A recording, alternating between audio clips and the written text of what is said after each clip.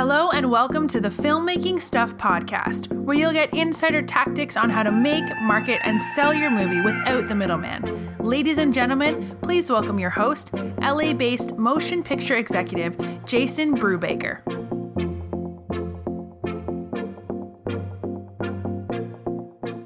Hey filmmakers, talking with us today is Dilan Jay. He's an LA-based actor, producer, screenwriter, and musician.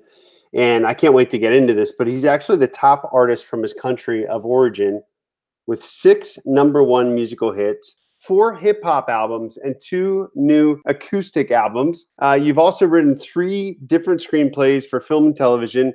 You even have one that's optioned by Jennifer Lopez's or her manager and I guess his production company, and we'll get into that a little bit more. Why you're chatting with us today is you have a film out right now, and it's an action film, which by the way has a really high production value, and it's called Hollow Point. And you produced it, you starred in it. To that end, I say welcome to the show. Tell us, before we get into the film, and I can't wait to talk to you about it, you mentioned your country of origin. Where are you from? So, yeah, I was born in LA, but my family's from Sri Lanka, and I've spent a lot of time there. You know, like almost all of the summers of my life or winters have ended up in the motherland. So, and I speak the language. And I did a lot of work there as a musician, as an actor, and also just like philanthropy, like, you know, helping with the tsunami, stuff like that. It's just, I hold the country very close to me as my heritage in my home. And so how does one go there and just end up with a bunch of musical hits? That was an interesting thing because that was an accident. That didn't happen on purpose. When I released my first album, I released it digitally. And when it got released digitally, people in Sri Lanka were listening to it. How they heard of me, I don't have the slightest clue. I don't know how they knew I was Sri Lankan. I mean, the album says The Connection. When I released it, I went to Sri Lanka, and around that time, the tsunami hit. When the tsunami hit, you know, we were devastated. And it just happened to be that I had written a song about being proud to be Sri Lankan. And that song got very, very, very popular during that time because, you know, we were going through this like really, really tough time as a country. You know, we needed something like that. And so that song rose to #1 in that time. And that's kind of like how my career kind of set off in Sri Lanka. And so you live in Los Angeles, but you also have this whole music career in a completely different country. Is there ever any feedback as to, did people ever ask you to move back? All the time, man. All the friggin' time, man. It's like, it happens all the time. I can't because I like where I live. It's my home, and I wouldn't trade that for the world. You know, being born and raised in LA has changed the way I look at everything in life. You have the Los Angeles background, which kind of gives you, I would think, some perspective in terms of music, and it's just great that you paid homage to your heritage. But were you doing film simultaneous with the music? I was doing film, but I was not focused on it. Like I'd always been an actor since I was a kid, so that was kind of how it all started. But when I got into music, I found it to be, you have to understand, like when you have a beginning actor and a beginning musician, the only way to tell the difference between the two is one has to act for you to see if they're any good, and one has to sing or whatever skill they have. And the problem with acting is you got to put a whole show together to do that. So the likelihood for you to find out whether someone really can act and the time frame that might take is so much longer than a musician. Like for me, you've seen that I've been a rapper, I've been a singer, I've been an actor, I've been a writer. All those things are just creative ways to express myself. Well, one of the things that I see just in a short conversation is you're very entrepreneurial. Thanks, man. I try, man. It's tough, you know, when you're growing up, you're like, you're under this guise, right? This is a conversation always happening. You're under this guise that, you know, someone's going to find you. You're going to get discovered. They're going to put you on. You're going to get famous and rich. And that's just the way it goes. I think that conversation is total crap. By the way, are you washing your face mid-interview? No. I was just washing my hands. You do the work and you get the results. If you don't do the work, you don't get any results. And those random people who got discovered randomly, most of the time you'll see that there was like 10 years or like 5,000 to 10,000 hours of work done before that. Of course, there's nepotism in the game, okay, but those guys aren't the stars. Well, I mean, even with connections, you still have to show. It's everything you're saying. You still have to show up and do the work. And nowadays, bro, it's so much easier, dude. We got YouTube, we got Instagram. all of these things where before, like the barrier to put something up, there's no freaking excuse anymore. We shot a whole music video on the iPhone just because we were like, hey, because we can do it, let's just do it. And I know we're jumping around. I'm just trying to kind of piece together your whole story. So how did you get this film together, Hollow Point? Yeah. Again, high production value, great action film. How'd it come about? Yeah. So let me just give you one more piece that kind of like speaks the whole story, because Okay. so I started in entertainment when I was actually 12 years old. I was a DJ, and we lived in a city called South Pasadena, which you should probably be familiar with. And then from South Pas, we moved to a city called San Marino, Pasadena, right? Mm-hmm. And I got shifted in sixth grade to like a public school that was like mostly white kids.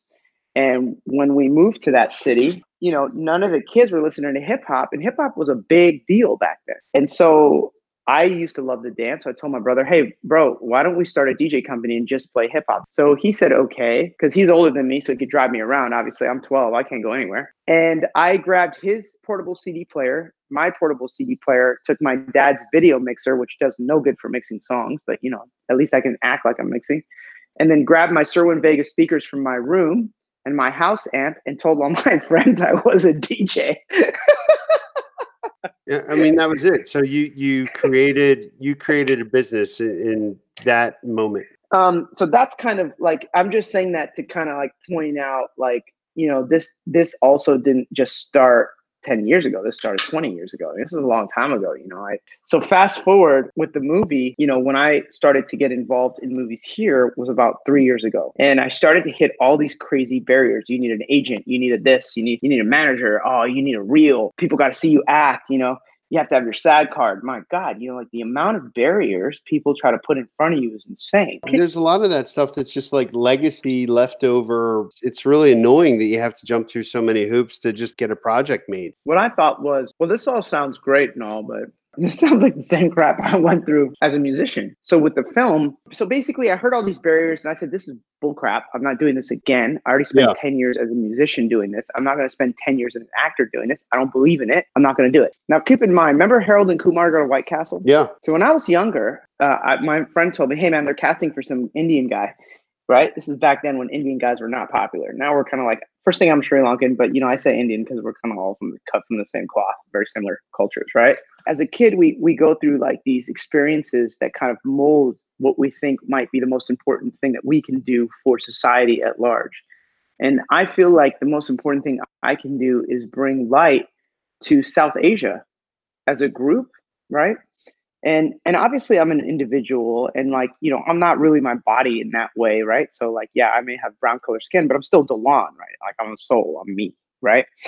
So, but still at this moment, like, I think it's important that different cultures that are underrepresented in the film industry should be represented, because let's be honest, 1/3 of the world is in Asia, and 1/6 of the world is in India.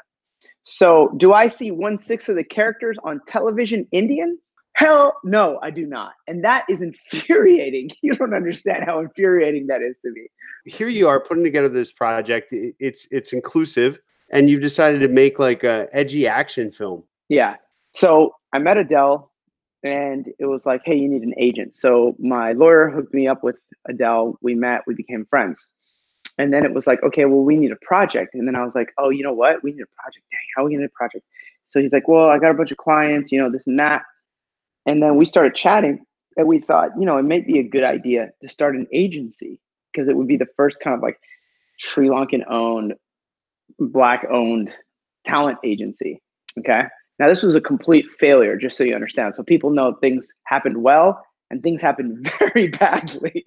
In the interim time of trying it, we met Daniel Zarilli, who was friends with Adele. So Daniel sent me a script. I said, I don't like it. Daniel then called me and said, hey man, I got this other script now that I've seen you act. You're a really good actor. I got this other script that I think you can do, that we can do for a really small budget.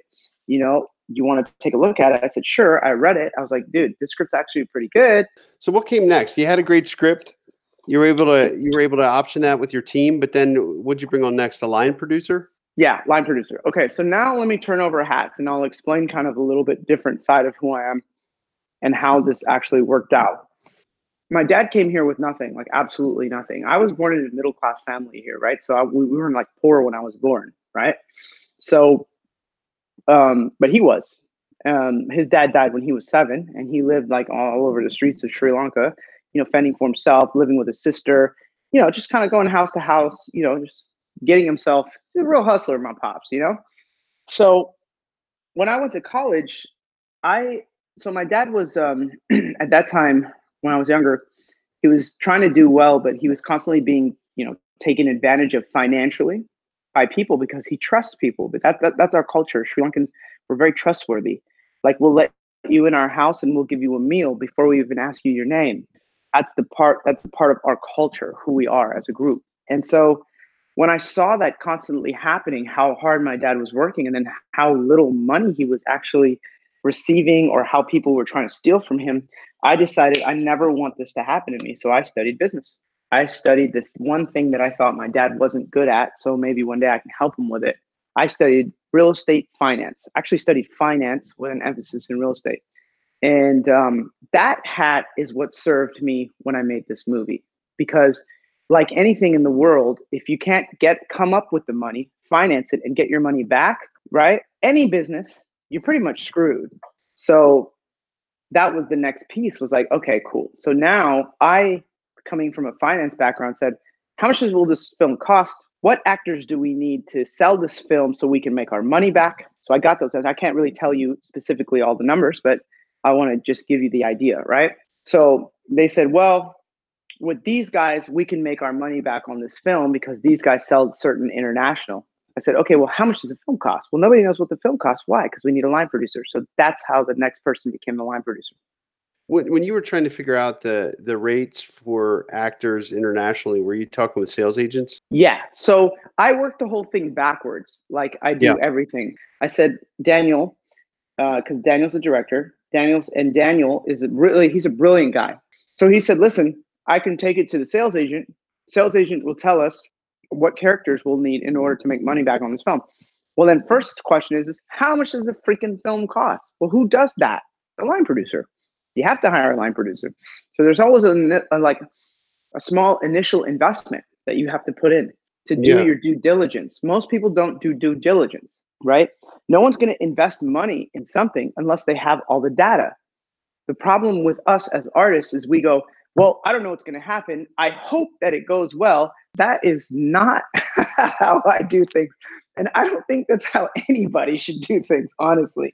Well, what I see is an entrepreneurial filmmaker who doesn't want to wait around and ask for permission to be successful. And at the same time, when you approach a project, you approach it from a very pragmatic perspective. You reverse engineer it, first starting with, first you figure out your budget, but then out of that, you probably want to figure out, how to maybe make some margin, make a little money on the film. And so you're asking all the right questions. What elements do you need to decrease the risk and raise the probability for success? Mm-hmm. Mm-hmm.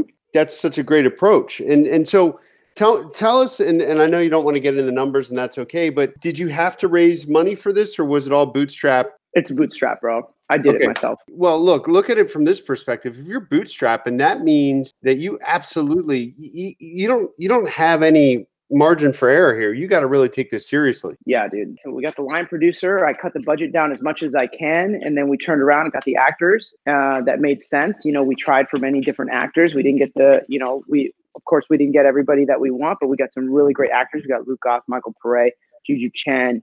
We had Roger Governor Smith. So we got all these actors, and that's all thanks to Adele Noor, my co-producing partner, who was just really good at negotiating these deals. So then we did all that, and then the line producer put together the schedule, and believe it or not, we shot that 13 days. We shot a 90-minute movie. So the fact that you were able to fit all that in, that must have been a mad dash hustle. Well, it was a hustle, but also we wanted to do it right. So we just picked the places where we could. You could do it on Los Angeles, on Hollywood Boulevard, but you don't have a permit for that. So how can you get the movie sold? I always say make the film you can make based on the resources you have, but by all means, never compromise the safety of your set. And I think what I might start adding to that is never compromise the legality of your footage, Yeah, because that you can't put it out, dude, if it's not legal. You can get by, but it's really your intention. Where are you at with Hollow Point right now? So Hollow Point right now has been sold to almost every international country. We're trying to do the domestic deal. And so I've been like held put on that because I believe that the domestic deal is a really important deal. And I don't want to do a deal where someone's like, thanks, I'll take that. So I'm just holding off. You know, it's not like I don't necessarily have a problem. I could sell it if I want to, but I just want to sell it for the right price. Look, I know we covered a lot of information in a short amount of time. And it's always these interviews where I could, when I vibe with somebody, I could literally talk all day. How can people find out more about you, your work, and stay in touch with you? Sure. Yeah, absolutely. So I think the best way to get a hold of me is you can just straight up email me. And my name is DILANJAY@gmail. Just my name at Gmail. And then if you want to look at my content, you can always go to my YouTube, which is youtube.com/Dilan Jay. Everything is Dilan Jay. You can send me a message on my website, which is DilanJay.com. I'm on Instagram, Dilan Jay. I'm always creating content. Thanks for reminding us to, when it comes down to it, you got to take action. And if you don't have a lot of resources financially, you got to evaluate the resources you actually do have and leverage those to make something happen. So really appreciate you coming on the show. And Absolutely. I look forward to seeing your work in the future. Thanks, man. Thank you for listening. This has been another episode of the Filmmaking Stuff podcast with Jason Brubaker. If you like our show and want to get more filmmaking info, make sure you check out filmmakingstuff.com and join us every week for new filmmaking tactics. Until next time, take action and make your movie now.